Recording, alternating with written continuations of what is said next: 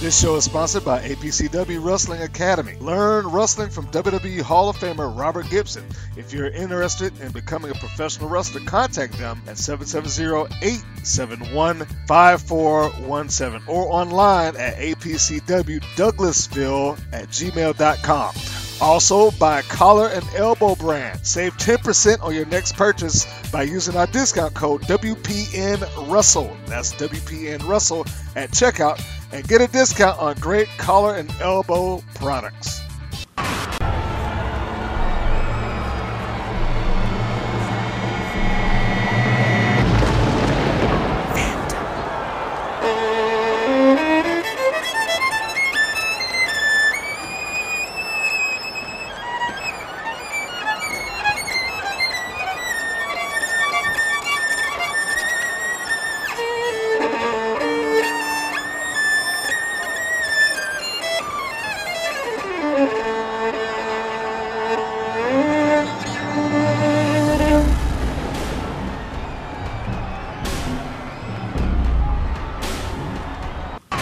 You know, and we all have our 15 minutes of fame, and I'd like to take a couple of my 15 minutes to talk about the rights and the wrongs in the world of professional wrestling. And it is for the WWE Championship. This match is for the ECW World Heavyweight Championship. The World Heavyweight Championship. The match and new NWA Heavyweight Champion. We appreciate you guys coming out and taking your time to support women's wrestling in America. This match is for the AWA World Heavyweight Wrestling Championship. You're listening to WPN's Rights and Wrongs of Pro Wrestling Podcast, and we found another one. In the early stages of the Women of Wrestling program, we got the physical phenom, musical marvel Phantom is with me on the show tonight.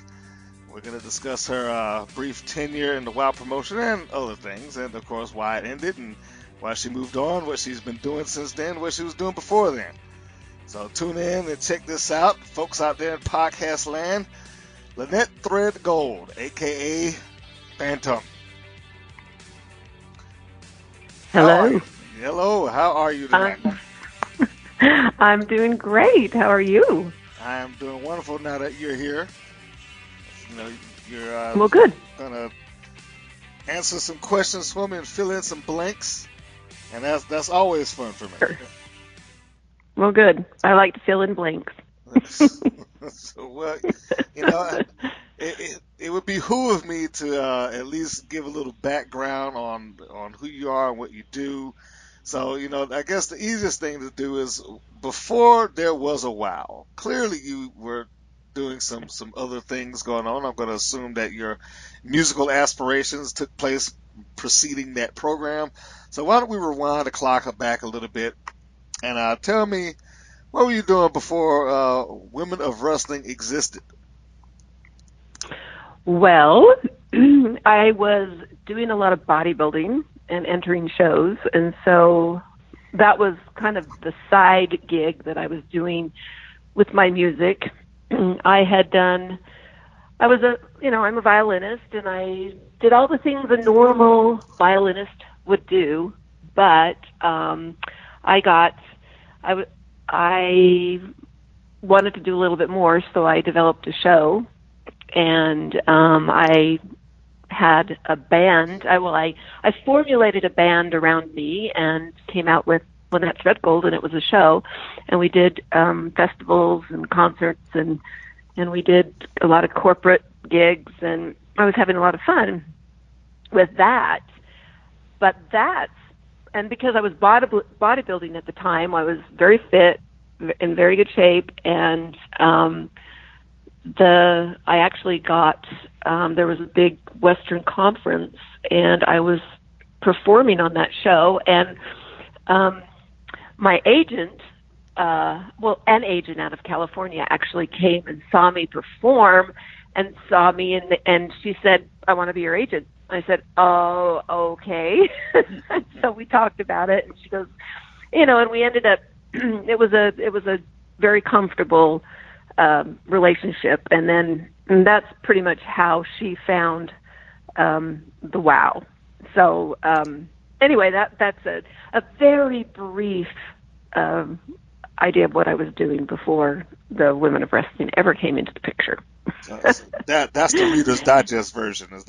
Can we call it that? That's the Reader's Digest, because I can go into story upon story about my life as a performer. So I was, I loved being on stage, and I was performing on stage. And so when she called me, it was about 2 years later after she had, we'd done little things here and there and not really doing much with her. I was doing my own thing.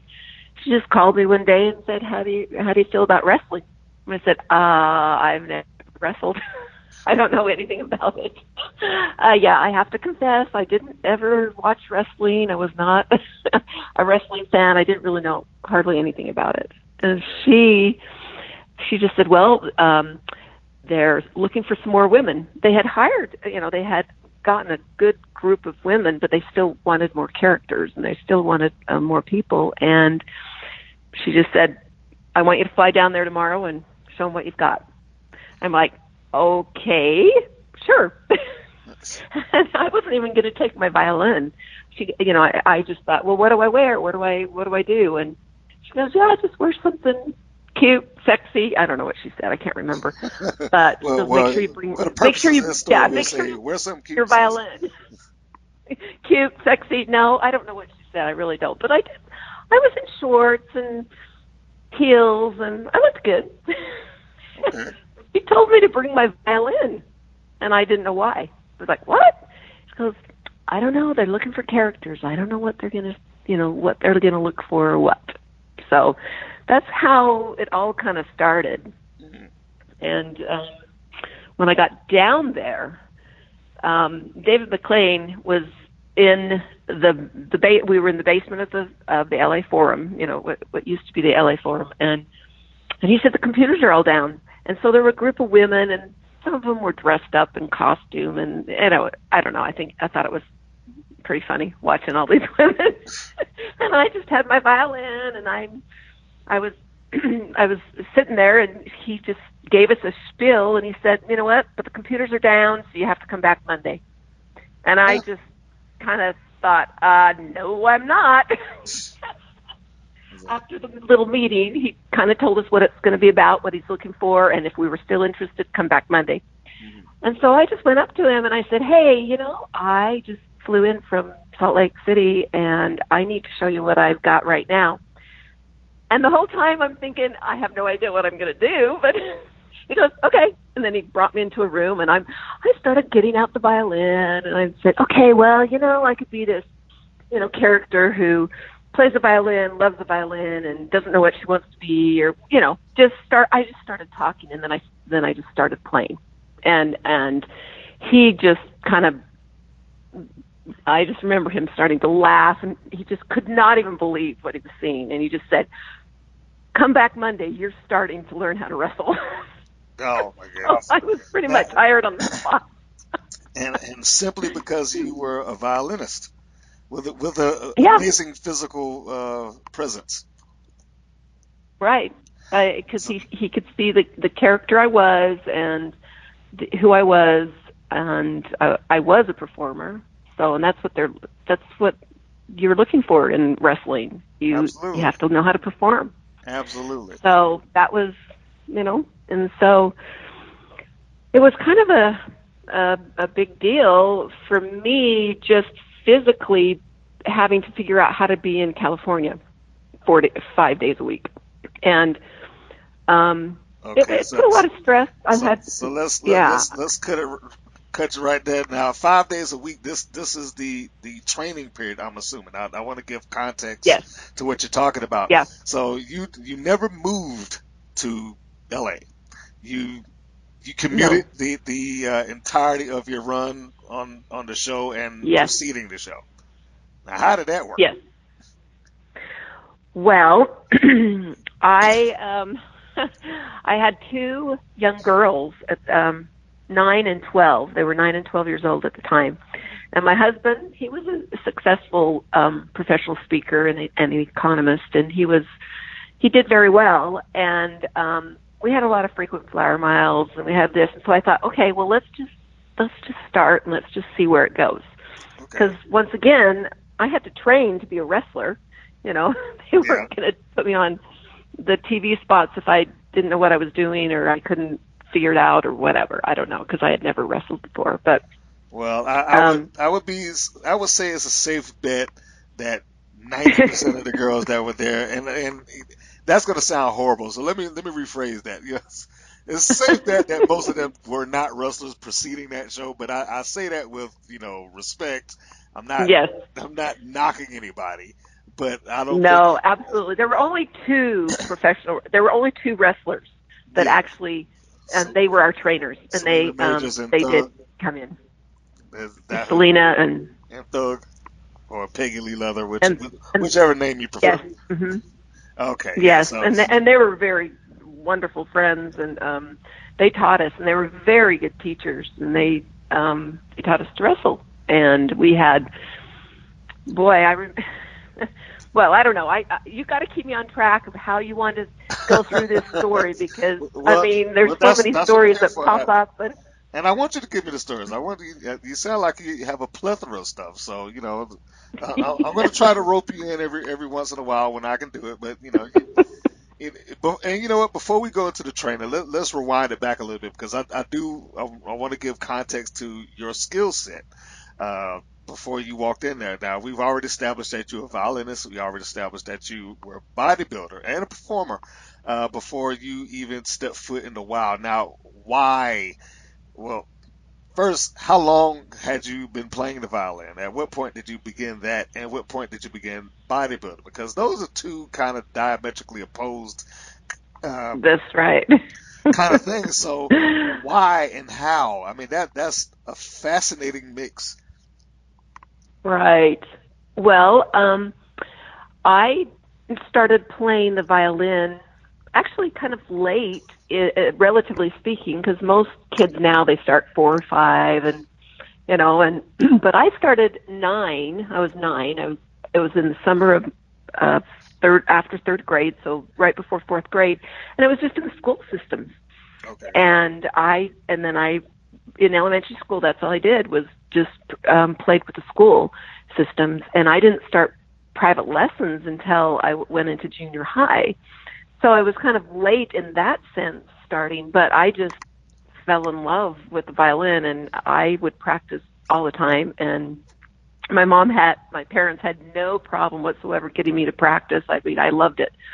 Of course, I was one of 10 children, and so and second oldest, and so I got out of a lot of chores and things because I just went down and practiced. And of course, what parent doesn't want your child to practice? So they just let me get out of chores and things. So I loved it. But I just took to the violin, and by the time I was 15, I was actually I was already a professional because I was playing gigs and doing string quartets and playing in different theaters, and so I was really surprised that I had a lot of opportunities that I took and I learned, and by the time I was 18, I was really kind of supporting myself playing the violin. Really? So I was kind of a go-getter and a hard worker because that's what I was taught, being one of 10 kids, and you just kind of had to learn. And so that's how the violin started, and then I went through school in and out of different universities and finally graduated. I'd hated school because I was playing so much, and I kept saying, why do I need school? Why do I need school? So I did a lot of performing and, playing in the symphonies and doing string quartets and weddings and just basic, what violinists do, and got really established in the violin, in the music world in Utah, and was very well known. And, but I always felt like something was missing. And anyway, my husband, we got married. It was in well, I don't even know. I mean, I don't even know if you know how old I am. I was the oldest woman in WoW by a long way. I mean, like by almost 10 years. The old, next to me, and then probably about 20 years difference in, so I was quite a bit older than all these women. Well, I'm not gonna. It's not proper to sit and try to guess anyone's age. However, let me just again, we have to put context to the thing because I was a little bit amazed when I spoke with Natalie Echo. I keep forgetting how to pronounce the name, but the world would know her as Roxy Powers, and yes, that she walked into WoW in her 30s because the assumption is primarily that most of those girls that were there were in their 20s. Yeah, there you go. Exactly. Early 20s at that. Yeah. We're figuring yeah. 21, and there were 22. That's right. And there were a couple of us that were older, but I was actually, I don't know how old Piggy was. She might have been close to my age, but I had I was just very focused going into WoW. Well, anyway, we're getting off track. We're getting into my bodybuilding now. Yes, we're getting into the bodybuilding because again, this is a diametrically opposed set of skills. Yes. Violinist, and then somehow you decided, hey, let's start working out and sculpt my body. So what did the desire for that kick in? I always loved working out, and I used to go into, when I started dating different guys, there was a guy that used to go into the gym, and so I'd go in with him and started, lifting weights, and I mean this is when no girls did it, nobody did it. I mean, it was just the men, and I loved it. I thought it was, I loved the way it made me feel. And it kept my, because being a violinist, it can get really tedious and crazy, and it kept me, the gym helped me just relax and get everything out and all the aggression and everything that I couldn't do in a practice room. So it was actually two opposite worlds, but in reality they really fit together. It was just people thought it was crazy. And everyone thought it was, all my musician friends thought it was just a fad I was going through. But no, it became a love. And so I started, lifting weights. And I mean, at first I'd go into the gym and I was just doing aerobics like everyone else and, dancing and, doing cardio. But I would just go into the weight room and start lifting, and then I would ask questions. I never had a trainer, ever. I would just start asking anybody that I thought looked good what they were doing. Wow. And people like to ask questions. I mean, they like to feel, that makes them feel good when somebody asks them questions about what's going on. And that's how I learned. And then I kind of had a knack for it. I had this sixth sense to see what was happening to your body and how you needed to, it was all about great form. And I just kind of naturally I had a good knack for it. And then somebody came up to me once and said, I think you should enter a bodybuilding show. And I went, what? And she was a good friend, she became a really good friend, and she helped me with my first bodybuilding show. And then once again, I fell in love with the stage and posing and being all focused in and really, sculpting your body. And so that's how I fell into that. And I did that for quite a few years. And I was in the middle of that when I did my show, when Jackie Stander at Standards actually saw me at the Western Arts Festival, and she wanted to be my agent. And that's kind of where WoW, she got me into WoW. But so that's how it all works around. So it kind of went around like that. And in the meantime, I had my 2 girls. When I got married, my husband had 4 kids, so I had an immediate family. I had 4 stepchildren and 2, and then we had 2 daughters of our own. So, what was pretty kind of hilarious is that we had our first grandchild the year that I was in WOW. So they ended up calling. My nickname for my grandkids was Grandma Muscles. So, and it stuck. So they still call me Grandma Muscles. Okay. So now I have to ask, how many of the girls were aware that you were a grandmother at that point? I think most of them were. The ones that I got, pretty much close to, because, it was unusual, and they knew I was the only one going back and forth.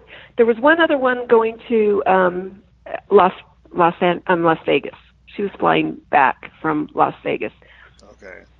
Back and forth, and she was, but she was in her early 20s, but I was so focused in going out there, and I had a job to do, and because I was leaving my family to do this, and I was trying to make both worlds work, and it was tough. It was tough it was hard on my family. So very hard. And I can only imagine that does come into play a little bit later on in the timeline of WOW. We'll get to that in a moment, but just hearing that. Yeah. Look, I have 2 kids, and I can't imagine doing that. Like, okay, I gotta go. I'm flying to go to work, and I'll fly back, and I'll fly. That just seems like quite the hassle, actually. Yeah. It was, and it put a strain on my marriage. I wanted to move there because I was thinking, what, if I move there, things will get better, and we can. But he did not want to move to California. He would not. He had lived in LA a few years, before, like 14 years earlier, and he just swore he'd never go back there. So it was really hard because I wanted to move there, but he didn't. And so, we just kept making, so we just kept making it work. And then, of course, he was also kind of he was very supportive of my career, but in his terms. Well, it put a strain. Well, yes, we lasted through it all. And very good. And unfortunately, we were married for 32 years, but he died last year. He had so it's it's a very sad situation that I had to go in. Was part of the last 6 years of my life. I've been without him for a year, but 5 years previous to that, I took care of him full time because he had a brain disorder, and that it just came out of nowhere. And so, and that's a whole other side of and part of my life. But that I'm slowly, right now, I'm pretty much getting my life back to me again, because it hadn't been for so many, a long time. I can imagine. It's a difficult thing to, have to go through, becoming basically a nurse.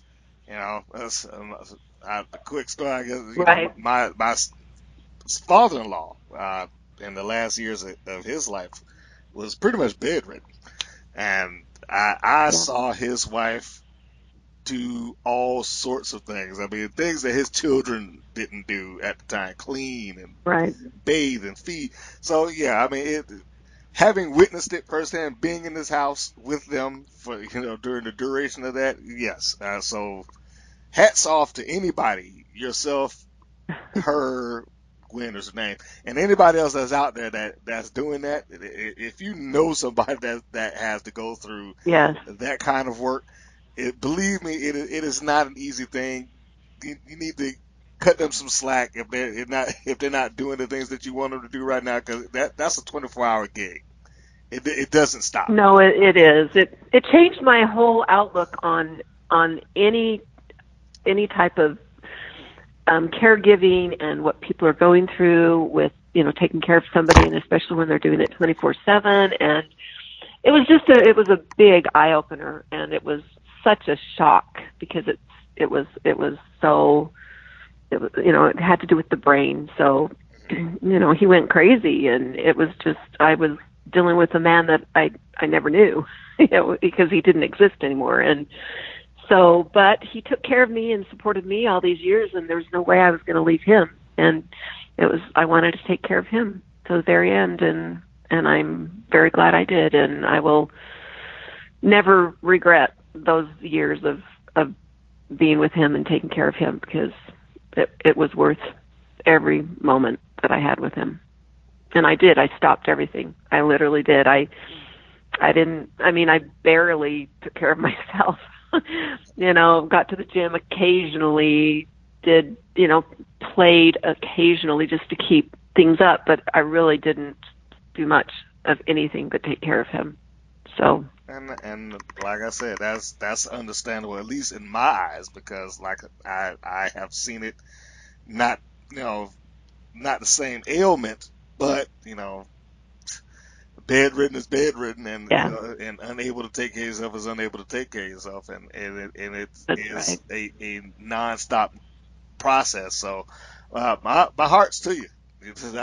I get it. Not to be a downer for people that's out there listening. I know you're tuned in to hear other stuff. I know, but sometimes life comes in, and you got to talk about that too. Okay, come on, Mr. Green gives you the best show that I can give you. So all right. And now I'm figuring my life back, and now I'm totally by myself, which it's great. I mean, I'm not complaining. Mm-hmm. My kids are all grown, and I now have, guess how many grandkids? Let's see. I will have my. Am I taking a guess? I mean, are we including stepchildren? You had 2 children, four stepchildren, and so there's 6 children. Yep. I'm going to say somewhere between 8 and 10. How much leeway do I get? Well, you're a little off. Add 8 and 10 together. Add 8 and 10, and then you're right on. Oh, okay. We're having our 18th grandchild in 2 weeks. So our baby, is having her first child. We're all excited, but 18, and you know what? They're all my grandkids, and they all call me Grandma Muscle. And they love to show me off. I bet they do. I was going to say, seeing that you have this Grandma Muscles thing going on, I may have to try to talk you back into the ring at some point, but we'll get into that. We'll go into that a little bit later on, because we have ground to cover as it relates to that. Yeah. Especially considering, you look amazing as the family. I must say, that whole period of bodybuilding. I mean, it was probably one of the more what's a nice way to put it? Physically gifted individuals that I saw on that roster. Can we do that? It was so fun. I'm sure it was. Let's go with some of the processes leading into that. So, you traveled there, you talked about the commute, going basically from state to state just to do the job. But you were assigned on the spot, essentially. One of the things that I have found when I've talked to some of your colleagues in a while is that there were some people who were there who I guess went through the audition process and came real close, but for whatever reason, one reason or another, they just did not make it. I mean, some who got to the point where they had names assigned and costumes and the whole shebang. Is that something that you recall? Do you remember any individuals that were there? Like, oh man, she, so and so. I mean, the only person I can think of off the top of my head is Koala Kate, who was there, but she just never appeared on television. Right, and then there was also Athena. Do you remember Athena? I don't think her matches ever got on TV. but No, she was a. Do you remember Athena? Athena? No. I mean, I know a Yeah. wrestler named Athena, but not inside of WoW. So, no, I have. Yeah, no she was. I'm pretty recollection. sure it was Athena, but she was the other bodybuilder, but she was a huge bodybuilder. I mean, she was huge. Oh, And in fact, the next match that I was going to do was going to be with her. We were already going to, compete, and you but already getting your we storyline were always and then she ended up, they wouldn't put her on, and I mean, it's just like I said, it's their ability to handle the ring, their ability to be a performer, and so there's some people just don't have it. It's kind of a unique thing, I think, now that I watch wrestling, a little bit more now. I appreciate a lot of because I've been a part of it. And I'm also watching that series on Netflix called Glow. Oh, because yes. I love it, because it's all the beginnings of before, when WoW was before WoW, and when they started it with Glow. And I think they have a second season coming up, and I'm going to give a quick plug for me and the Women's Pro Wrestling Network. I have a full review for Glow and this series on the YouTube channel, available to listen to right now if you are curious about the Glow series and how it kind of works out, and whether it's good, funny, indifferent or not. You can go on there and you can listen to that in its entirety. All right, so I just have to get that quick plug in for. Good. I think it was done well. Well, yeah, I liked it. You opened it up for me, so that have to put that across. But here's the thing: when you talk about that, the interesting thing that I hear in there is that you have people who were essentially signed, but they were signed not knowing whether they could do the job. Now, of course, I know you don't really know that until you start doing it, but it seems kind of a weird process. Like, hey, you're hired, and let's get you the outfits and all that stuff, and we're gonna give you the name and this, that, and the other, and then we'll see if you can wrestle. Wouldn't the wrestling portion come first, and then we'll see if we can get the outfits and then all the accessories afterwards? Right. Well, it was we all knew. I mean, none of us, not one person, had the job secured. It was all not until it was all very, we had contracts. The process of signing the contracts took the whole summer, and I do remember that. And my contract was a little differently, and I know I got into a little bit of a war with David McLean. I mean, not war, but he wanted something and I didn't. And I was really I did not want to fake my violin. I wanted to play it live, and he just Now, why did he want to fake it? No. Was he because he was worried. He was atmosphere? worried about my violin and all the, how can I keep it safe? And I was, we can put that all part of the show. And I think eventually, if I had continued on, we could have made more of it about, the violin, about the show. But I wanted to write my own opening. I didn't want just, yes, they would have made it a different look, but it was me, and I was performing, and I think I did a pretty dang good job of the opening, and I think he liked it, but it wasn't what he had in mind for me. And I think I learned a few things that you don't, you have to kind of go with the flow here, and I'm kind of this is what I want, and this is why I want it. I kind of know what I want, and I kind of probably went up against management a little bit too much. Well, that happens. That happens all the time in wrestling, and largely, and let's not just put it on wrestling. I'll say in the entertainment world, but in the wrestling deal, you have your ideas where it's like, hey, this is what I think I should be doing, whereas management may perceive it a little bit differently. And Right. and in this case, it sounds as if, hey, look, I'm talented enough where I can play the violin. I want to play my own, and he's looking at it from, I'm assuming, the television aspect of it. Of I don't want to do that. I would rather just play some violin music and you just fake it. Yes. Yeah.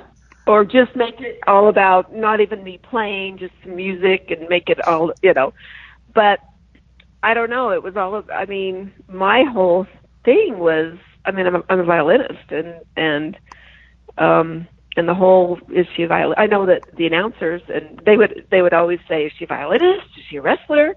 She's got to make a decision. The whole thing that they would say, it's like, yeah, I was like this confused person.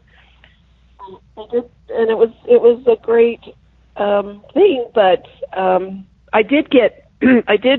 I was able to have ownership of my opening, because I didn't want him to take ownership of it and of my music, and that was the biggest deal about my contract. So he eventually, and it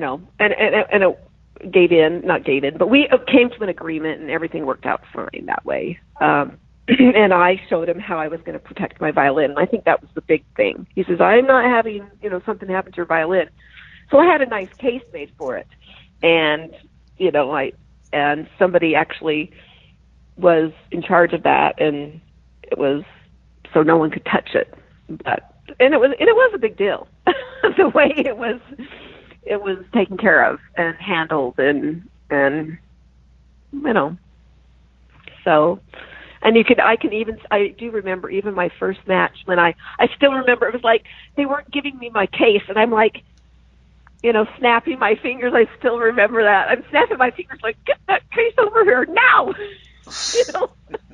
And, I could have played a little bit more into it, but, I was so worried about my violin, because it was a very expensive violin. It wasn't just a toy.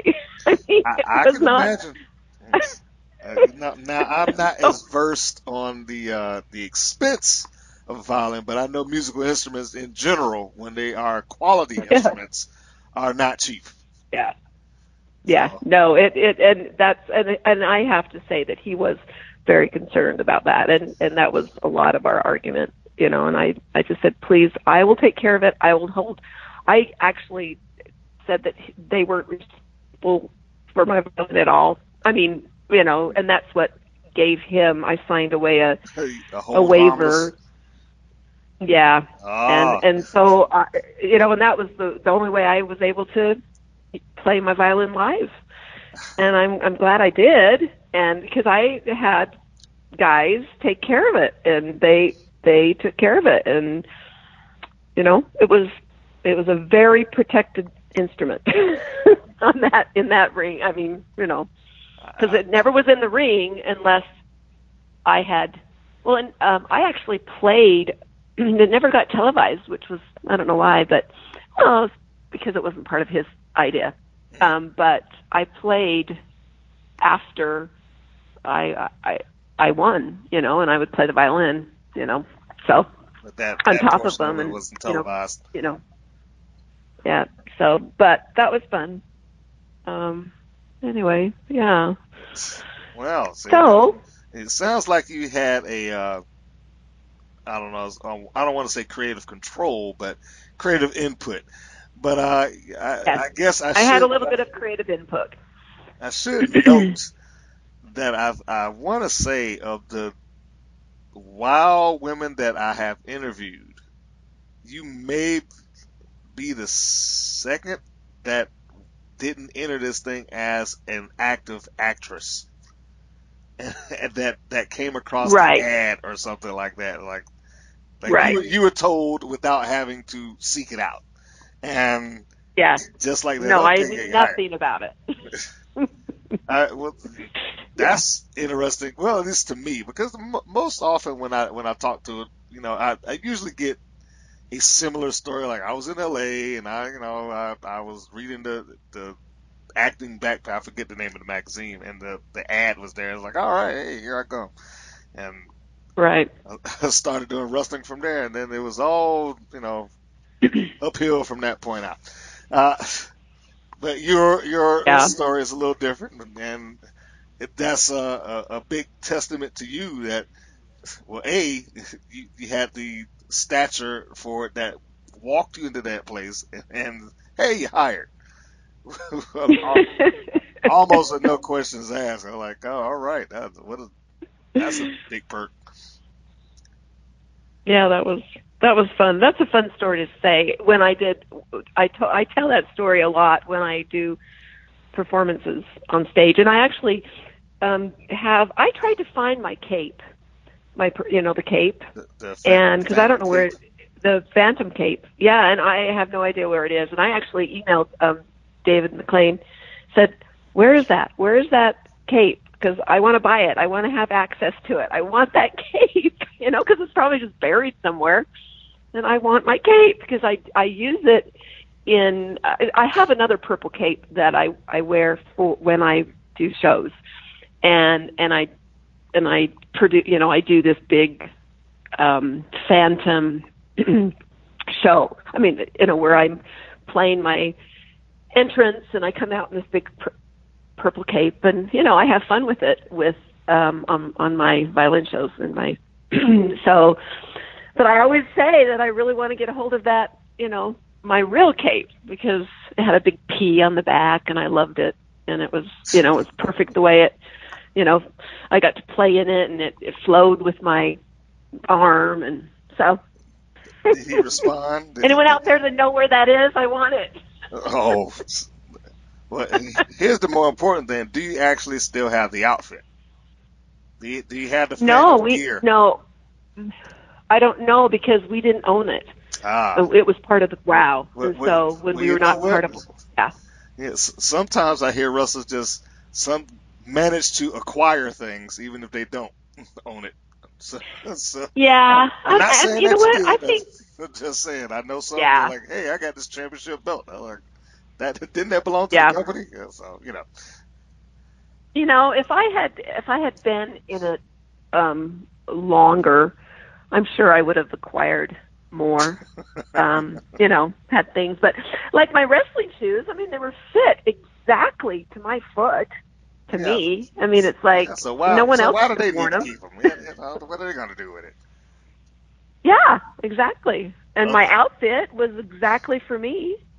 So. Other than put it in a crate or something, they're probably not thinking about that. Yeah, I'd love to. I did. I mean, I did try to get a lot of that stuff just a few years ago, and he was nice and just sent me a message that he has no idea where anything is, and So. Well, I'm sorry to hear that, but just one little side note: I never heard them referred to as the character as the Phantom. It was just Phantom. Is there any particular reason behind that? Are they trying to separate you from the Phantom of the Opera or something? Like every time I've heard the commentary, it's like Phantom. Never put the in front of it. Well, there's a very, very good reason. Why is that? It's copyright. I mean, the Phantom is copyrighted, but Phantom, they could use Phantom, but they couldn't use the Phantom. Okay, now we talk. And I thought it had to be something like that. It's like, and I don't know why I noticed it in particular this time when I was going back to do the research. So I was like, they had never said the or any variation of it. It was Phantom. Yeah. Was it to avoid the copyright on the Phantom of the Opera or the Phantom, the comic book series or something like that? A lot of them. I mean, yeah, the Phantom of the Opera. I'm not sure how the Phantom, either one of those got away with using the same name, but they couldn't use it. It had to be, something totally, it was Phantom. So as long as there wasn't a "the" in front of it, they were fine. Well, now the only explanation that I would be able to come up with off the top of my head is that I would I'm going to assume that, okay, let's avoid it because that's another live event type deal opposed to the print magazine and comic. And I think the licensing and the copyright issues just vary from one medium to the next. So because I know that that the Phantom, the comic book and the cartoon and the movie has existed for a long time, and they, right. who's going to give them any crap about it at this point? I mean, there's only been probably 100 years worth of print at this point. Yeah, no, it's true, but that's what I know about Phantom. See, I'm glad I brought that up. I like to think, and I like to think that I helped create that because of how I got the job. I was literally talking to him just off the top of my head. Like, I had no idea what I was saying. I just remember sitting there and talking and playing the violin and having him just laugh and think that it was, you are hired, this is the best thing. Because I was talking about bodybuilding and playing and, so now, wrestling.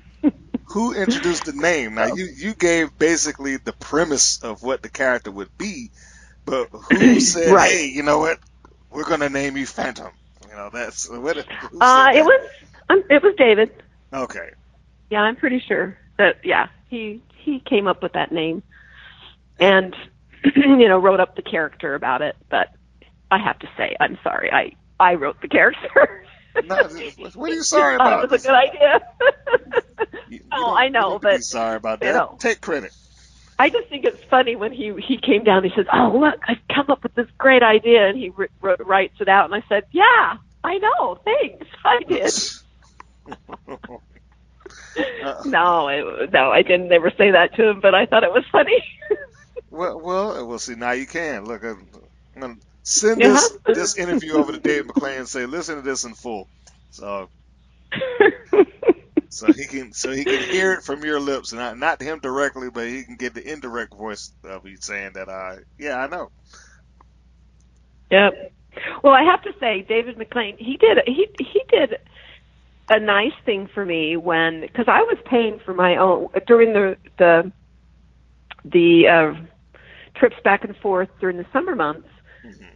I was paying for my own flights, and I was staying with my my agent, and because she had a room, and so I was renting a room from her. So, and I rented a car every week.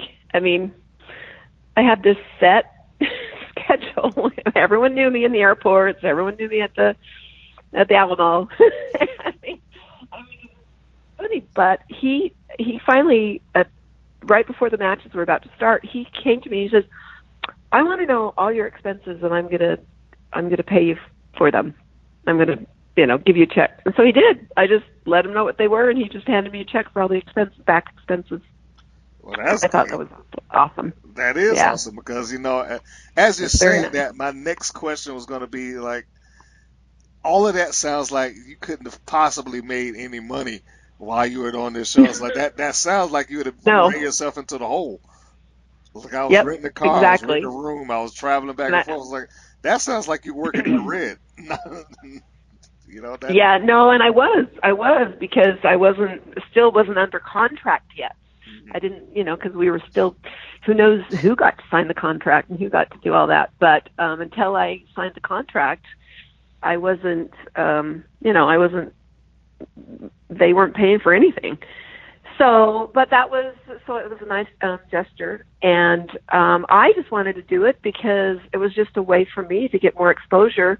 And I was thinking more of my violin than anything, Wow. But, my performance aspect of who I was. And I thought, no, it's worth it. And so when he paid those expenses, that was very nice. A very nice thing that he did for me. So. It was. Those are really great stories. But before we go any further, thanks for listening to the Rights and Wrongs of Pro Wrestling podcast. And if you like what you're hearing and you're a pro wrestling fan, then support us and your favorite pro wrestlers by buying your Collar and Elbow brand shirts available at collarandelbowbrand.com. They've got a huge selection of shirts and branded clothing to suit your taste. Go to the Collar and Elbow brand store on their website and check out the No Count Out, No DQ shirt or the Iconic shirt, which is the famous font of the Pro Wrestling magazine. Maybe you're a fan of a particular Chicago-based former wrestler / MMA fighter. Then you want the Wendy shirt. Or how about the great designs on the Collar and Elbow brand established in metal shirts? Or, if you really want some cool designs, check out the Signature Series. The Good Brothers Dojo, Simon's Gym, Planet of the Capes, and the Crown Jewel Chase Owens shirts are all available right now at collarandelbowbrand.com. Make sure you use our code WPNRussell and save yourself 10% on your purchase. That's 10% off of your purchase by using our promo code WPNRussell, and you'll support us in the process. Head over to the site, throw our code in at checkout, and make sure you support everybody that's in this wrestling game. That's checkout code WPNRussell, WPNRussell. So now, let's address some of the timeline here, because you talked about going there through the summer months. But if I'm not mistaken, and I could be wrong, so please, interject if I am off at any point. So I'm assuming the summer months were basically, okay, here's the start of it, and here's the training. We're going to go through this amount before we actually begin to air. And I have gotten some other recounts of that or something similar to it. Right. But the actual show began in the fall, correct? Right. Okay. Correct. So and we would do the matches. We'd actually do 3 different shows at one time. So we would record. So it all happened pretty fast in the fall, and then they were thinking that they would go to the MGM Grand, and I kind of lost track of everything that happened after I left. But sure, but it's. I mean, I can't expect you to keep up with that once you're out of the loop of it. And for those that's listening, because I know that when WoW kind of resurfaced, they started plugging old videos on their YouTube channel. And one of those was the video of Phantom. So I know it's kind of been put back out there, your character and several other ones. But I certainly cannot expect, like, if I was to leave that job, if I was working there, I was like, all right, once I'm gone, my ability to keep up with it would probably wane a little bit. So I can certainly understand. But the episodes that I did see you on, the set seems a little rudimentary. It seems like, now, was this a pilot episode that you were a part of that just got to air, or were they just not finished with what they were doing? Well, it wasn't considered pilot, but we were the first. Well, I guess it could be pilot. I don't even know really what happened to the show, because I thought it just kind of kind of fell apart for a while, and then I think when it took over again and Dave was not a part of it anymore, that it was revamped, and whatever happened to it was really not the original WoW. Does that make sense? But that's my understanding of it. Well, I guess, okay. Well, which timeline of WoW are we talking about? Because I could try to fill in some of that, and I'm going to do this based off of the interviews that I had, and I've tried to piece some of it together. But as far as I've seen thus far, WoW has come on and gone off, and come on and gone off at least 2 to 3 times. And then that's what That's what I've known of it. When it went off, it was like in March of 2001. Yes, I think that was about it. And yeah, based on the timeline that I had, and just piecing together what you just said, like, okay, you guys were, at least while you were there, you're shooting 3 episodes per taping. Right. So by my count, they went the 22 episodes. They went into the pay-per-view, but the final 2 episodes that aired after the pay-per-view were shot before the pay-per-view took place. So the pay-per-view in and of itself was the last event that happened, even though I think they did some fill-in material. They would have had to, considering what was in it, what was in the show. I think they did some filler material for matches that were already shot. But that seemed to be the way it went. Then it kind of faded out, and then it came back some 10 years later, which is 15, I think, which was amazing. But and then it disappeared again, and it came back. I was like, holy crap. Anyway, well, no, I still have people contacting me through my website and trying to get a hold of me, and or I'll see little things of a doll, but somebody's made a doll with Phantom, and I mean, I love it because it's kind of, makes me smile, but because I was really only in it for such a short time. Yes. So, but yet that's the biggest thing. I think about everything I've done in my life that I've been, a lot of years, all the years that I put into my violin and a lot more into, and also more into bodybuilding than I did into wrestling.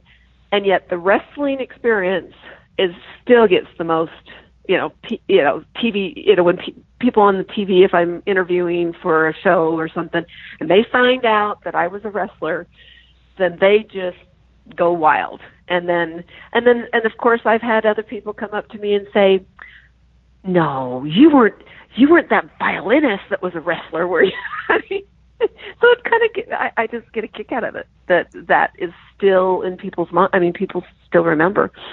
So it's kind of fun. It makes a great impression. I mean, let's, and I certainly would not disparage any other medium or platform of performance that, you or anyone else has been on. But there's a stark difference between, performing as a bodybuilder opposed to performing as a wrestler. If for no other reason than the wrestling aspect of it does allow you the opportunity to be a broader character, if that makes sense. Right.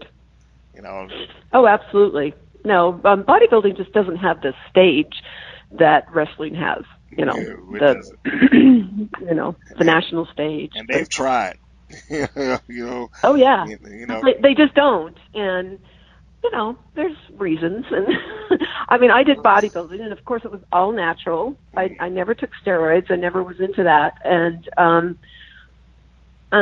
I did it because I loved it, and I think that the bodybuilding. Well, I think that was part of the reason I was part of the WOW, because of the bodybuilding and the violin, and so. And I still lift. I still, actually, I'm doing that a lot more. So I'm doing a lot more performing this year, trying to get my show back together, trying to, really get my body back to where it was, even though I'm exactly the same weight that I was when I was Phantom right now. Really? But it's not quite this. I mean, I don't think I'm as lean, or I still look like Phantom, but I'm not all ripped up. Let's put it that way. I think you need to have a Facebook a page to just kind of show your progress. Like, look at me now, and look at me then, and look at where I'm going.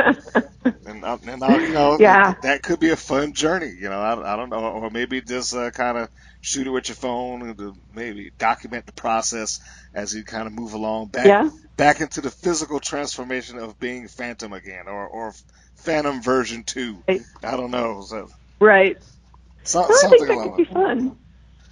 I mean, I'm still in good shape. I did have an opportunity to do some wrestling a few years ago. Well, maybe 10 or so years ago, but it was in Salt Lake, and it was hard when you're on a huge, program and a big stage and characters and everything, and then getting into another wrestling ring where, it's just different. And I thought, I just can't come and go backwards in wrestling. No, you could. Now, I will. Okay, I get that. That makes sense, because I think with the exception of Erica Porter, who you out there listening would know as Jungle Girl, with the exception of her, I don't think it was an easy and it probably wasn't easy for her either. But I don't think the transition for those that attempted that, because I know that a few others tried, it just didn't. It wasn't a fruitful transition, and largely because a lot of you guys just basically did the whole deal in reverse. It would be like if somebody told me tomorrow, we're going to sign you to the NBA, and then I play there for a year, and then I go back down to like college basketball. It wouldn't, or I'm playing on the street. That's exactly. That's pretty much it. And it's like, okay, we're gonna teach you how to play basketball. But now give you this big stage to play it on. Yeah, exactly. I mean that's or a better example, for those that really, because basketball is like a long-term thing, even though football is too. Of course. But signing somebody to WoW, in my view, was very much the equivalent of, I'm going to take this guy who is physically fit but never played a day of football, and I'm going to stick him in the NFL, and not only put him in the NFL, I'm going to put him in NFL 3 months before the Super Bowl. It was pretty much thrown in the ring. I have to tell you that the first day I got in, and of course I started calling it rehearsal until people started laughing at me. I'm rehearsing. It's not rehearsal. Out of it. I know. But anyway, when we were practicing and training, I mean, I remember stepping into the ring, and of course everyone had started their training. They had already started training, and so I just showed up that next Monday, and they told me, okay, this is what you do. And I'm going, huh? I mean, I had no idea. I just had to do a back flop, and I'm like going, I mean, it scared me to death. But I was thrown into it, absolutely, literally thrown into the training. And the fact that I stayed that whole week, said that, hey, I want to do this. I came home with bruises. You should see some of my hip bruises, learning to throw myself off the ropes, and I got knocked out in a training session. Unfortunately, my daughter was there. My 9-year-old daughter was there when I did, and she was, she was terrified. Of course, I was knocked out for maybe 5 or 6 seconds. I just kind of lost, But in all of that, I felt safer in the wrestling ring than I did on the LA freeway, because I knew what to expect. It's a funny thing about wrestling, because it's always referred to as fake or this, that, and the other until you actually step into the ring.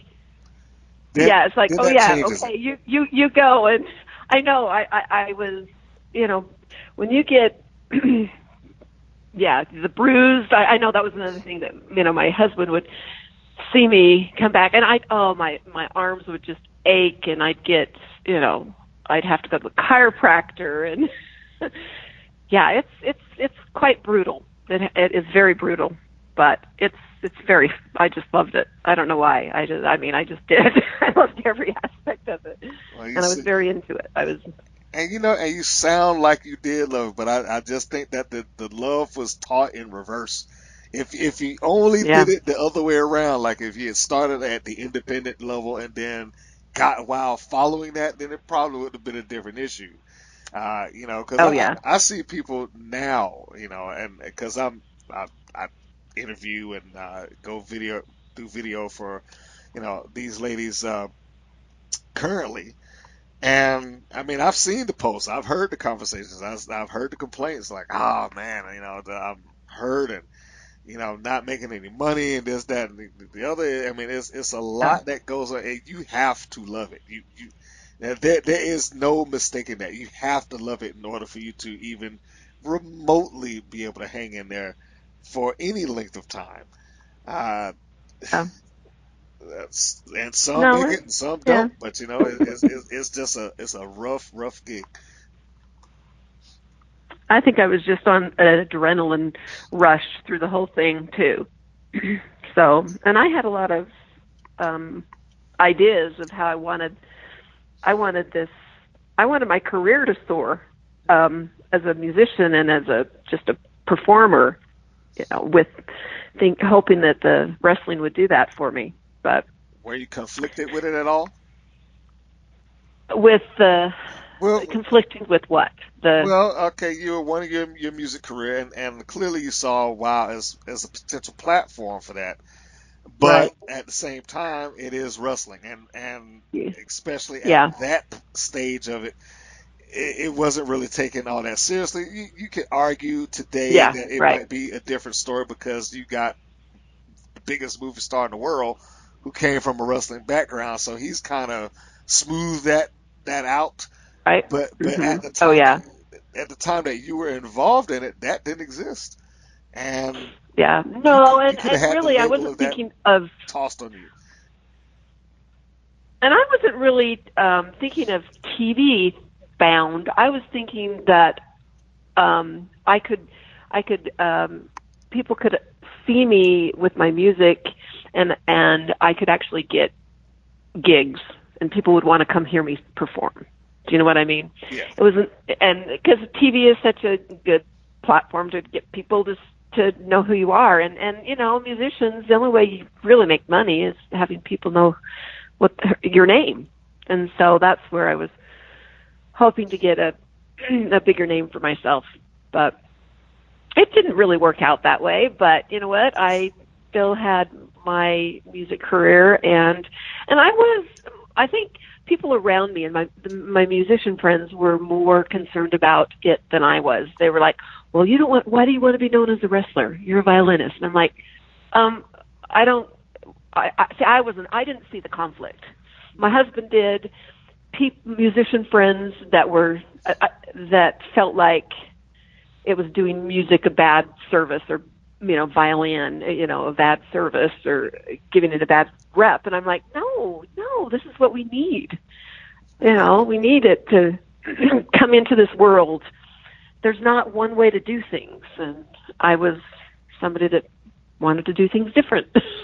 That's great. I certainly could see your point of view in that. Well, first off, you going that route, you probably really didn't have anything to lose, I would imagine. Worst case scenario, right? Okay, I'm just on TV and I'm playing the violin, and nobody knows that I'm playing the violin. But that's right. That's probably the worst case scenario in that thing. So I guess you really had nothing to lose. I was listening to some of the I don't know if I would call it dialogue, but some of the dialogue of the shows when I was going back and doing the research, and I have to ask, it was a pretty pun and gimmick related jokes all through them talking. Like if Wendy Wills was saying something, it had to be all car and engine stuff. I'll get your motor running, and Right. I'll Yeah. slam the brakes on you, and this, that, and the other. Who wrote this stuff? They had a couple of different writers. I can't even remember who they were, but yeah, no, I was always, I was the mystery, and so I never officially got to speak, except for what I was, yelling on the. So what I did, I actually did my own. I mean, I just was out there performing and just acting and just being what was happening. No one gave me a line because I didn't speak into the camera, or I didn't speak into a mic for anything. But I thought it was always. I just wish people would have been more real in their character, but they were what they were. Yeah, pretty real into my character because I was who I was. What you saw out there was me. I understood the logic behind why they did it. It's just some of that material doesn't age well. Let's put it that way. It probably was good at the time, but then you go back and you look at it 15 years later. And I'm not talking about the matches or the individual. I'm just talking about the dialogue itself. I know what you're talking about. Yep. The dialogue and It's like this is not good. But just the stuff that they had him say. So I think you got yourself around that. I was like, don't need a promo. Yes, I did. I was lucky. Yes, you were. I could still be the mysterious person who was Phantom. Now, give me the other part of this pitch, because you had you walked in, you had a creative outlet, you knew what you wanted to do. Clearly, you said David gave you the name, but everything else sounds like it came out of you. Yeah. When I look at that, the episodes that I saw you in, I want to say there may have been, I don't know, 2 other bad girls at the time. Was there ever any pitch to you that, okay, this is what Phantom is supposed to be? She's going to be a top heel girl, or we're going to position her to go after the title, or anything of that nature? Did that conversation ever occur? No, they were, because they were still talking about. I know that Jungle Girl and Roxy. The title was being positioned elsewhere, and I think they were still trying to figure out what to do with me. Oh, okay. So, know what I mean? So even though you had a strong character, they didn't really know, like, okay, what can we do with her? Well, I mean, just creating the. I think they were a little. I think it was. I was just so uniquely different. I was. Well, the fact that I was being, flown back and forth, that was a big thing. I wasn't there. I know that they had a lot of training sessions that I was never there because I wasn't there on weekends. Okay. And, different things that they did. But I just have to say that I was very prepared. I remember running the forum, the top, I'd run laps around waiting for people to get there. So, and I'd be practicing all the time. I was just very, very focused. I just worked all the time that I was there. There was no downtime. I know a lot of the girls, they had their downtime. They'd go out and they'd have fun, and nope, not me. I had to go get my rest, and so I had to get up and train for the next day, because I had to stay in shape. It was my character, and so it was a very serious time for me in my life. Well, and I was kind of, so, and it was very conflicting in my family, and not so much a violinist and a wrestler, but just where I was at the time and how I had this family back here in Utah, and how I was leading them, and that was tough. That was tough. That was the most all the conflict that I was facing.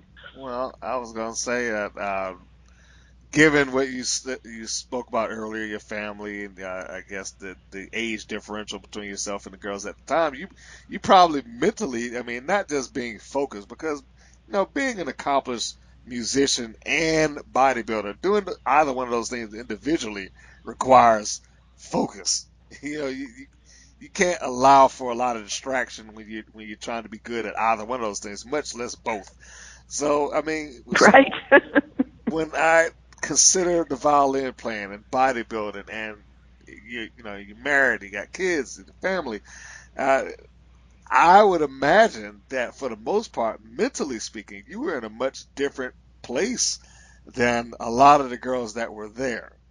That's true, and I really was. And you know what? You have to find. Did you ever see on YouTube? I've seen it. You got to look up the Survivor video that I did. Oh, I did have to look because that up. my family wanted me to try to get on Survivor back then, and so I did a video that I sent in.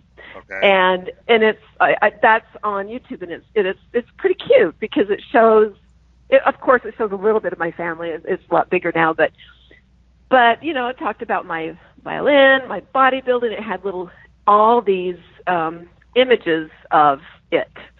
So, and just different things and I'm just narrating it throughout, and it kind of tells you a lot about myself and who I am.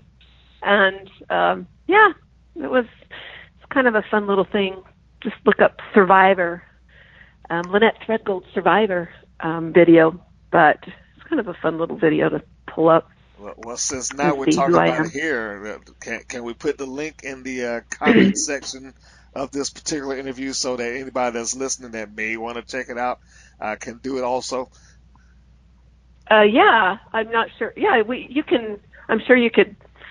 I'm not sure the exact link. I mean, literally. No. Once I find it, I will put the link down there. Yeah. Okay. I will get it, and I will put it there. Great. Because I'm sure that your fans of yours that will want to see it, let them take a look at your Survivor video. So let's do that. Yeah, it's kind of a fun video, and it's when I had black hair or dark hair. I changed the color of my hair all the time. I just happened to be blonde at the time, but I'm blonde again, so I look a lot like I did. I'm still blonde right now, and I think I'll keep that for a while. But I had dark hair in the Survivor video, and so. You're gonna take an updated picture for your fan base out there. Yeah, I better start taking pictures, especially as I start training and getting back into the shape that I was in. Like I said, I'm not. It's not like I'm out of shape, but that not where you want to be. Is hard to see. Yeah. Hey, yeah, I have had a 6-year hiatus, so I think I did pretty well in staying in shape. But yeah, very good. Still going to get back to the gym and the shape I was. Now, who knows? Maybe I'll go into wrestling again. Well, if you do, I need you to provide me that information. I need the Women's Pro Wrestling Network to be aware that you have stepped out into a wrestling ring somewhere, anywhere. Okay. All right, I'll do that. I want to hear that. Then we can get you down to Atlanta to have a match. Okay. That'll be awesome. That'd be fun. Oh, I don't know if my body can handle that. I'd have to start thinking about that. Well, you know what? I think wrestling is a dance. It requires two people. If I had my say of it, and you step back into the ring, it get you in there with the most talented person I could think of, and it'd be magic. No, I think so too. I think so. I think it would absolutely be magic. And you got to give credit to the Wrestling Now. I mean, it's not the Great Western Forum or something like that, but you got a lot of people. That's right. You got a lot of energetic fans, and even in some of those smaller buildings, they produce a lot of energy. I think you would love it. I think so too. Yeah. No, well, I was just really pleased that you wanted to interview me, and it's been very, very fun. I'm glad that you're having a good time with that. Or should I say Phantom? Phantom. Okay. You can call me either one. See, even now you still get a giggle off of being called that. I do.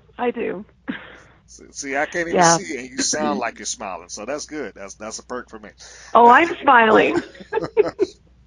I'm smiling. I'm happy that you are. Yeah. But speaking of the forum, where most of the matches of WoW took place, now, and this is probably an office question, but as far as you know, when you started, when WoW started running, I mean, I'm pretty sure you weren't aware of the marketing campaign to get people in there, but was this just hey, come out and see this show and admission's free, or did you guys feel a pressure to actually draw fans into the building? Oh, there was a lot of pressure to bring in fans. There was. But it was trying to sell tickets and then giving them away, just bring in as many people as you could, because, that was a big thing. It was hard for me because I didn't live there. And that could have been a lot of it too, because, my girls came to my matches, my husband and my two girls, and they always made a sign that they turn upside down because Mom and WoW. They got a kick out of it. They made they always made a really, really cute sign about it. And then they would always get a kick out of the fact that sometimes people behind them say, "She's really good. She really looks like she's playing the violin." Playing the violin. And my daughters would turn around and say, "She is playing the violin." They were very proud of me. They were. I know they missed their mom, but they were proud, and they got to talk about it in school. And now my grandkids like to show off to all their kids. They always their peers, because they get to. There's matches on TV, so on YouTube. So they just say, "Oh, look, this is my grandma," and because most kids don't say anything, and they go, yeah, right, and then they pull up their phone, and there I am. And there you are, flexing on YouTube. Yep, there I am.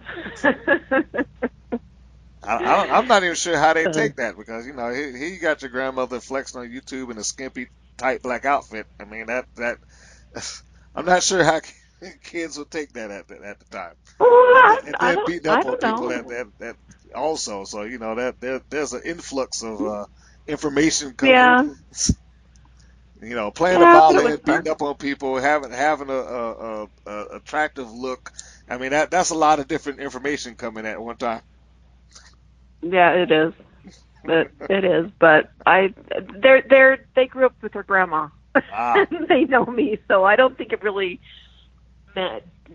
Well, I'm talking about the friends. I'm talking about the friends that they showed this to. Oh, I see. Yeah. I didn't even think about that. I was thinking of my grandkids. That never crossed your mind? No, not your grandkids. No, it didn't. See, the friends that they say, "Hey, look, here's my grandmother. Take a look at this video." So now I get it. Yeah. Well, I'm kind of naive in a lot of ways. I'm just kind of a pure. You get what you. I am what I am, and and I think everybody else is too. So. Well. Okay. Yeah, that's kind of the person I am. I'm sorry to add that caveat to. No, I don't care. Okay. I don't care. People say what they want to say about me. They've always said it. Some people think that it's weird, and I just don't care. I'm pretty sure none of them thought it was weird. I'm just pretty sure they're like, "That's your grandmother? Are you sure?"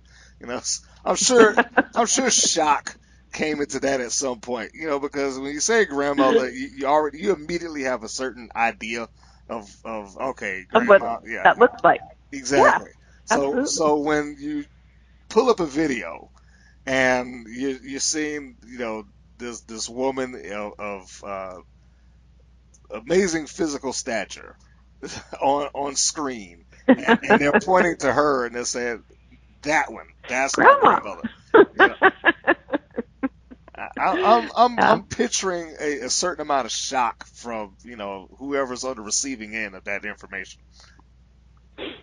Yeah, I get that now. That makes sense. That's right. So there I am to lay all of this out. Who put the matches together for you guys? I'm going to guess that it's either Selena or Thug, but Yes, they did. We did it together because they played. I mean, they played on our talents and of course that was one thing that I was the methodical and the smart one, and they wanted me to be the smart one. That's why I would always go after the legs and break them down, and so that was one thing that they had kind of planned for me, that I was methodical and smart and a mystery, and so that's kind of how I played into that role. But yeah, we would do it together. all right. So before you walked out, I'm hesitant to say choreographed, but the match was pretty much laid out for you from start to finish. Okay, when you guys go out there, you're going to do this, this, this, this. Yeah, pretty much.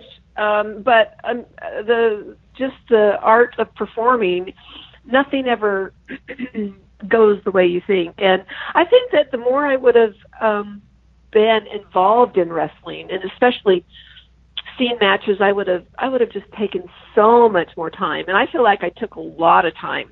But when you look back and you think, oh wow, I could have.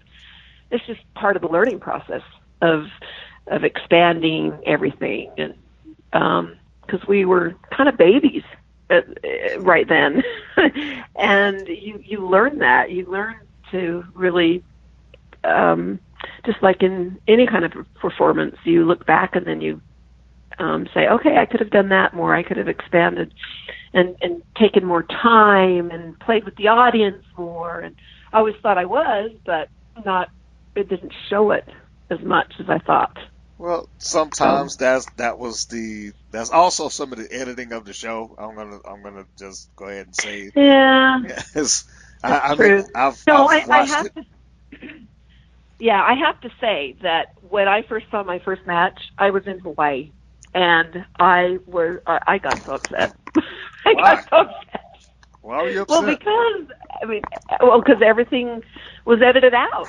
I remember things, and I'm like, oh no! But then I realized, no, this is what they get to do. They get to show it the way they want to, and you got used to it. And of course, they edited out my performance all the way down to the ring, and afterward, they didn't show me, playing, and that was kind of fun. But that was, once again, it was their prerogative to do what they wanted in the and the live. They saw it in the live audience. They got to see it all. So I just wish I had my little iPhone that I could have. My daughter's taped it all. Nowadays you can do that. I was gonna say. I was thinking. I said, did the iPhone exist then? I don't think so. No, that's what I mean. It's like now you could have done that. You didn't have that back then. Oh you yeah. couldn't have just sat there and taped it. Yeah, no, that's what I'm saying. But now that's funny that you bring that up, because going back and doing the research on all you individually as I do these interviews, I do find a common thread of the show is that the matches are, generally speaking, consistently short. They're about 5 to 6 minutes, maybe 7. They don't really go much longer than that. Now, are you telling me that your matches were actually longer? They just pulled stuff out? Yeah, I know that my matches were some of the longest ones. Yes, they are. I do know that, and They didn't, they did a lot. They mostly edited some, but they kept a lot of mine in. I know that they edited so much of others, but I like to think that they didn't want to leave anything of mine out. But I was more upset with what they took out musically. Okay. But like I said, I'm the musician. I'm in a wrestling match. It's not a violin show. It's not a, but I'm coming as a violinist, as a performer, thinking, no, I wanted to hear that. But so that's why they were editing all that out. Well, no, I mean, and again, yeah, I get it, and it's good that you understand it too. Hey, it's their show; they got final say over the product, and if they don't want it there, then they don't want it there, and that's fine. That's right. So that's right. No worries on that. And I like watching now. I definitely like watching my matches, and. But I will go back a step to something you said a little bit earlier, to where it's like, if you kind of the old saying, if I knew then what I know now, I would do things a little different. I would, you said I'd play to the audience more, or I'd do this, or whatever the case would be. I will say, and I've said it to most of the ladies, that I believe had it gone a little longer to where, some of y'all have gotten the flow of it down, the matches would have began to evolve and turn a little bit differently, because and we'll get into this in a moment once we review the match itself. There are points where I'm like, why does he turn away from her and start jawing with the crowd? I would used to see that a lot like that. That didn't make any sense. Like, if I'm in a competitive environment, I don't want to start doing that. I need to focus. But that was just me. Yeah, well, it was just the whole, we're thrown in a situation. It was our first live. I mean, this was it. Yeah. We were, there's nothing like live matches, and knowing that, we're thrown into something, and it takes time to develop into a real character, and none of us really had that time. Absolutely. So, and speaking of the time that you had as Phantom, by the time they rolled around, I guess, like I said, if I remember correctly, it was out of 22 or 23 episodes that aired. But by the time they got to the pay-per-view, you were already gone by that point. Now, right when that happened, did you just completely remove yourself from WoW, like mind, body, and soul, or were you actually, okay, I'm going to watch this week to week, or let me order this pay-per-view and see how they did, or did you even see it today? I mean, here we are, some 17 years later. Have you ever watched it? Yeah, I've watched some of their matches, yes, but no, I pretty much. It was kind of a hard ending, and so I kind of removed myself totally, pretty much, from WoW, because it wasn't the best of separations. So, well, we'll get off into that in a bit. I mean, I knew it seemed abrupt. Well, I'll put it that way. I'm not going to say that I knew. It was bad, it was very abrupt. I'm not sure how much I should actually get into it, but we've been talking for like an hour and a half, haven't we? Yes. Are you surprised? Have you not seen the interviews? No, I'm not surprised, but I'm getting tired. I'm like, I'm sorry. It's my bedtime. I'm sorry. Well, then let me roll it fast. I'd love to do more. I'd love to do, more, but it's like, oh my gosh, I'm starting to, tank my mind and my body and soul. Well, then let me roll you through. Let me get this thing done. I go as long as the interviewee is willing to do. Typically, I mean, most of y'all get on saying, "Hey, I only want to do 30 minutes," and then they'll wind up doing 2 hours. They just don't realize that the time has gone that far. Yeah. So, yeah. But let's move ahead. Because I want to get these important questions in while I have you. Because some of the stuff you have no recollection of because you weren't there. You don't know why the show ended and Wild Wild closed down and all that stuff. You were long gone by this point, correct? Right. Correct. Okay. I mean, I can speculate, but that's only my speculation. Well, I was in the midst of it, and I'm not going to say anything bad about WoW because it was a great opportunity for me. You know, and I loved it. We're not here to bash it or say anything bad or anything like that. I mean, I've speculated. I've given my I guess I'm gonna call it educated guess, but I've done that based on the interviews that I have done and taken place and what I've read thus far. I think it's a combination of things. I mean, the Reader's Digest version it served too many masters. Probably put that pay-per-view on, well ahead of developing a strong enough fan base to support it. Sounded like everything was kind of banking on that thing needing to be a success. That's my personal guess. But the only person that can really say that for certain at this point is either David McLean or probably Jeannie Buss.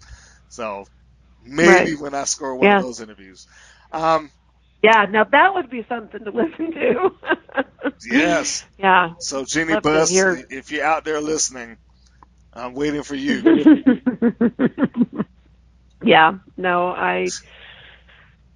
it was a tough ending. I didn't want to leave. It was the best. I mean, my family was pretty much falling apart, and it was best that I stayed here.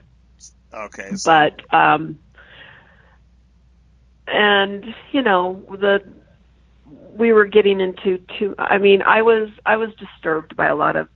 I'm just such a go-getter, and I run my own show, and I'm used to that, and so I really had to learn the hard way that this is not your show. You have to just keep your mouth shut. You know what I mean? Because I'm kind of a producer myself, and you just have to learn when you keep your mouth shut and when you don't. And I learned the hard way, mostly. I think. Did you not know that at the time? I mean, hindsight being 2020, are you saying that you basically butted heads creatively? Well, yeah, but if I had kept my mouth shut about my whole violin thing and let them do whatever they wanted me to do and not played my violin live, I think I would have been a different character, but I would have lasted longer. Mm-hmm. I would have lasted till the end. Does that make sense? Yes. But I think I'm also speculating because I was let go. Okay. And I was also speculating why, and I look back in hindsight, they just probably didn't want to deal with me anymore. Well, okay. Even though I came to the table very well prepared and very well, and I got along with everyone. It's just that I just needed to know when it wasn't my place. And that was way in the earlier stages. I was fine. I mean, I was doing that when I felt like we were in it together, but it just kind of took its toll in the later stages when I was actually performing and they were worried about my violin and they were worried about this. And I was trying to say, no, you don't need to worry about this. This is what I want to do. And that just kind of conflicts with a lot of things that were going on. Because I know I did my part well. I know I was a great wrestler, and I would have continued to learn and be a great wrestler, and I got along with girls. So it just was what it was, and you learn the hard way sometimes. So bottom line, that's what happened to Phantom. Okay, so we'll strike that as a conflict of creative interests between the two parties. Is that a fair? Yeah, enough? pretty much. It's fair, pretty fair. conflict of interest. So officially speaking, if we remove the training and all that stuff that took place off screen and matches that may have happened while the cameras weren't rolling or whatever the case would be, officially speaking, Phantom has 2 matches in the WoW mythology. Yes, 2 matches. Which is yes, I do. Phantom versus Wendy Wills, where Phantom wins. I don't remember how he did. I think you tapped her out with a Scorpion Deathlock. And then Phantom versus Summer, which is one half of the one half of the Beach Patrol. Easy for me to say.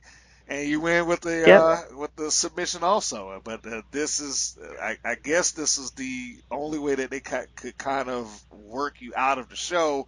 And for those that don't do it, I'm going to do a quick recap. At the end of the match, Phantom locks in the Scorpion Deathlock, refuses to let go. Summer's partner Sandy comes in for the save, gives a drop kick. For some unknown reason, she turns around and starts talking with the fans, and then Phantom takes her down and locks her into a deathlock. She rolls to the outside, and for some reason, she's not helping. It's like she has some invisible barrier in front of her. I know. I don't. That is the one part of that match. Like, what?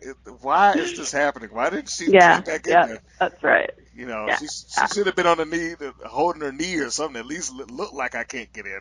But so the third person comes down. Wendy Wills comes in for the save, nails Phantom with the blowout face plant.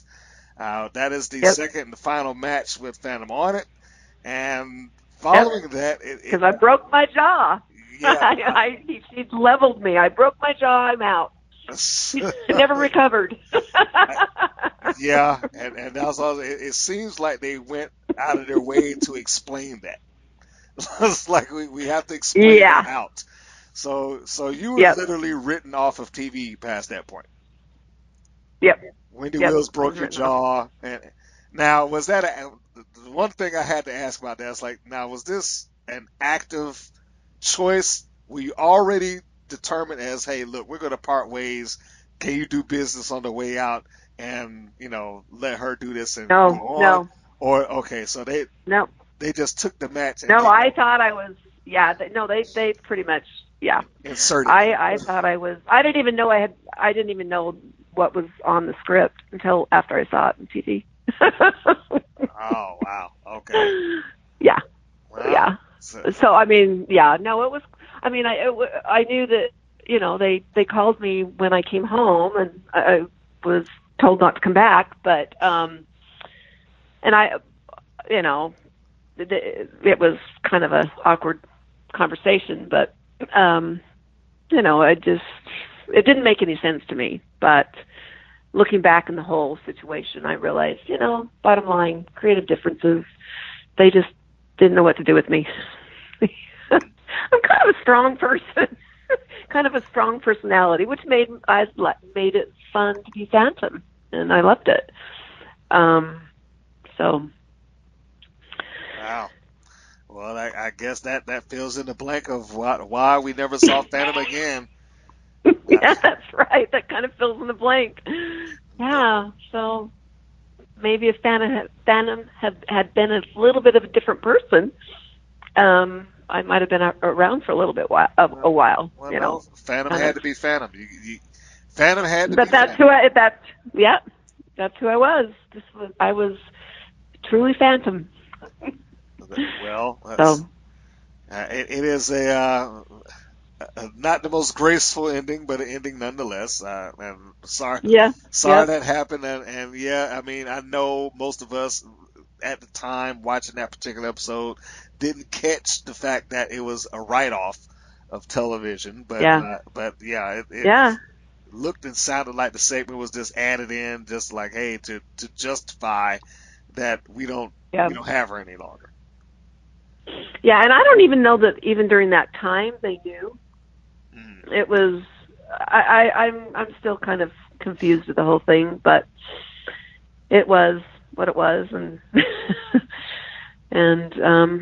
but I look back with fond, wonderful memories of being Phantom.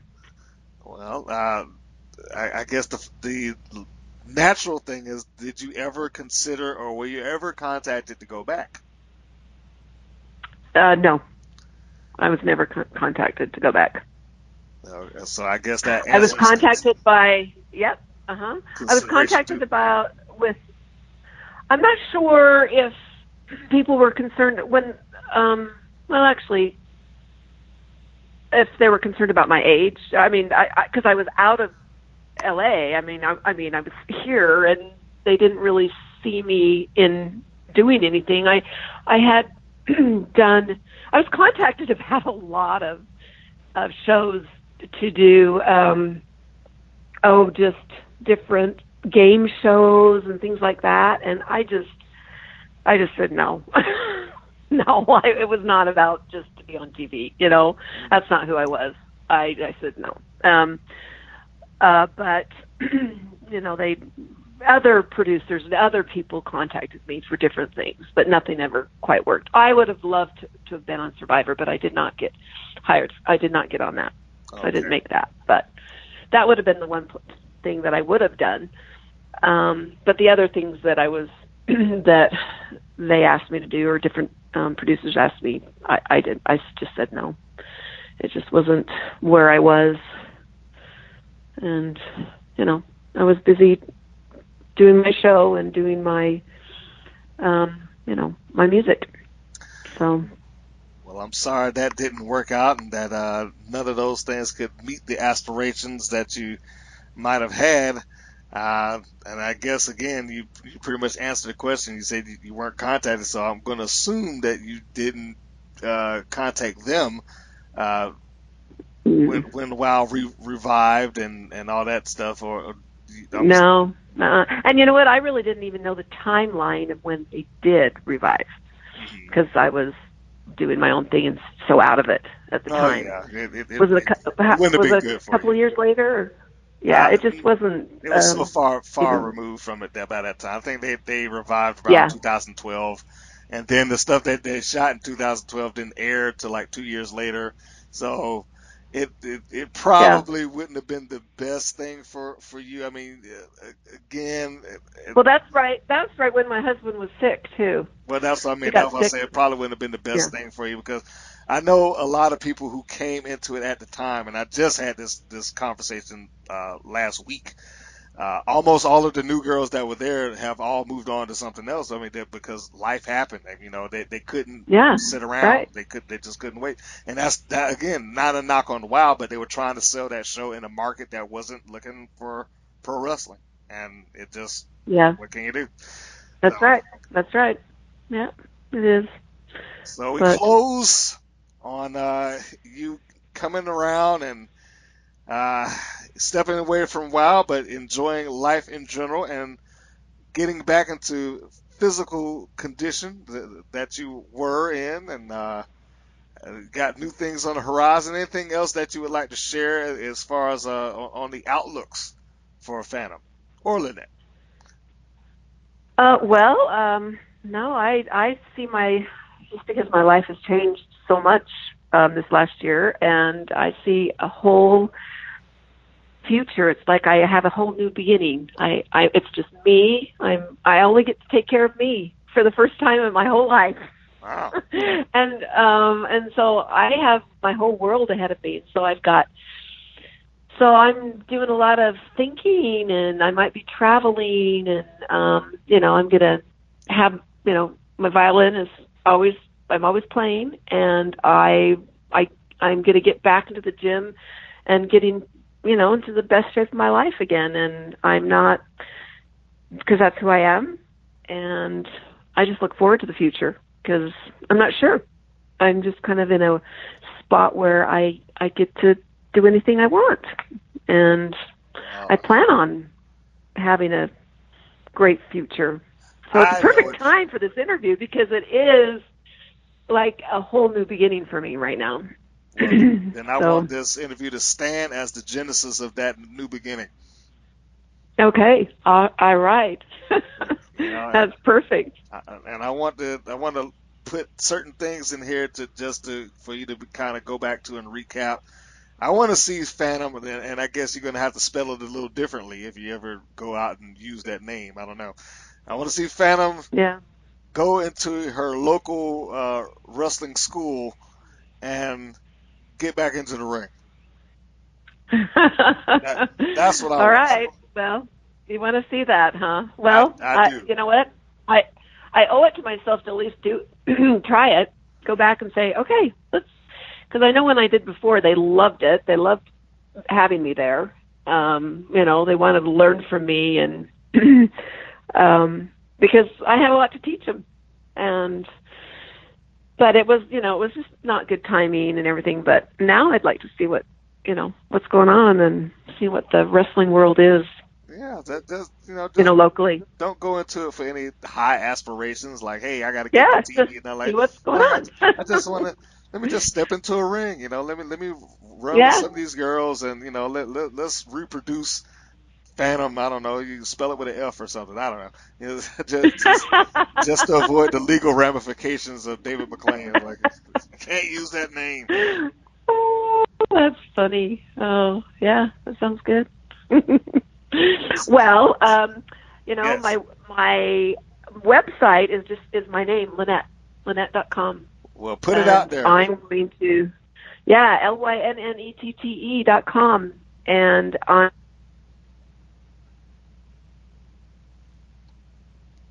going to update it, and then of course my Facebook page is my name. I should make a Phantom Facebook page, huh? You should, or at the very least, let's say this. Why don't you put a Phantom fan page together, run by yourself, and put up a poll. Put up a poll and say, would you like to see me attempt to do this one more time? Would you like one more run in the ring from Phantom? That's a good idea. And if I have any ability to document that whatsoever, then I will absolutely do it. I will document that to the best of my ability. I know I'm not in Utah. I can't really put a camera in front of you or nothing like that. But, just to see if you are willing, able, to do that, I think it'll be a great journey. Yeah. No, it's kind of exciting to think about that. So, well, see, like I said, my whole world's open to me. I've got all these thoughts going around, so I'll have to think about that. Well, please do, and if you do, let me know. I'd love to hear it. I will. And I will let you know. And for those out there listening, if you haven't seen the matches that we have spoke of, I mean, it's an easy view. All you got to do is go put in Phantom Wow Wrestling. That's Phantom Wow Wrestling, and it'll pull up both matches, Phantom versus Summer and Phantom versus Wendy Wills. And you can see her in her prime, doing what she does, playing the violin, showing her body, wrestling, all three skill sets, all in one video, ready for you to go. And we're going to redo your Facebook. Your Facebook is just Lynette, and is that my Facebook is Lynette Threadgold, Lynette Oliphant Threadgold. It's just my name, my maiden name, and my married name. But it's just more of my my family, and it's just kind of because Facebook the last 6 years is when it really exploded. Is when I was taking care of everybody. Okay. So it wasn't really about me. It was about my family. So we'll say your website then. Let's repeat the website. Yeah. Because Facebook is a little bit more personal for you. So let's do the website one more time. Yeah. So it's Lynette LYNNETTE.com. So it's make sure you spell it with two N's because the one N I think goes to a flower shop or something. But you can go in and see my. Though I love gardening too. It's a great hobby of mine too. But I have my music and the music that I've written. It's on there, and soon to be all the shows that I will be doing. It'll be posted there. But so I feel like I'm just getting going again. So I am happy that you are getting going again, and I would love to see it. So please, if you have not gone on and liked our page, and I'm talking to you, the listener out there as well as Lynette, if you haven't gone to Facebook and liked our page, the Women's Pro Wrestling Network, just type it all out, Women's Pro Wrestling Network, and you will find our page, a bunch of stuff, a bunch of information, a bunch of different people, and all interviews. And there's a couple of videos in there too. We got the Tales from the Creep, and you'd have to listen to that for you to understand what these ladies have to deal with on the internet sometimes, but they tell some interesting stories. We got the introducing series, we got interview clips, we got matches, all good stuff right there on the Facebook page, as well as the YouTube channel, Women's Pro Wrestling Network. And if you are Instagram and Twitter, just put in WPN Wrestle, WPN Wrestling, and you will be able to follow us on those platforms as well. So I think that we have covered quite a bit of ground here, Lynette. How do you feel about that? I feel great. It made me feel good talking and telling the story of my wrestling. It was a great experience. I am more than happy to help you out and help you share some stories. And if you ever feel the urge to share some stories again, you just let me know. That the door is open, the invitation is set. All right, sounds great. Sounds perfect. Okay, so for me, and I guess I will speak for Lynette as well, and for those of you that's out there listening, thank you for tuning in to the podcast, The Rights and Wrongs of Pro Wrestling. And this particular episode, another wild face has come in and she shared her story, and I'm glad that she was able to do it. So you guys can listen to this anytime you want. Just go to the streaming services, and you can go check out all the stuff in the archives too. So we got a lot of good stuff in there. So for me and Lynette, I want to say so long, everybody, and we'll catch you on the next go round. Thank you for listening to the WPN's Rights and Wrongs of Pro Wrestling. If you have questions or comments, please contact us via our Facebook or our YouTube channel at the Women's Pro Wrestling Network. If you're new to the WPN, feel free to subscribe to our channel and like our page. We appreciate your support. Thank you again for listening.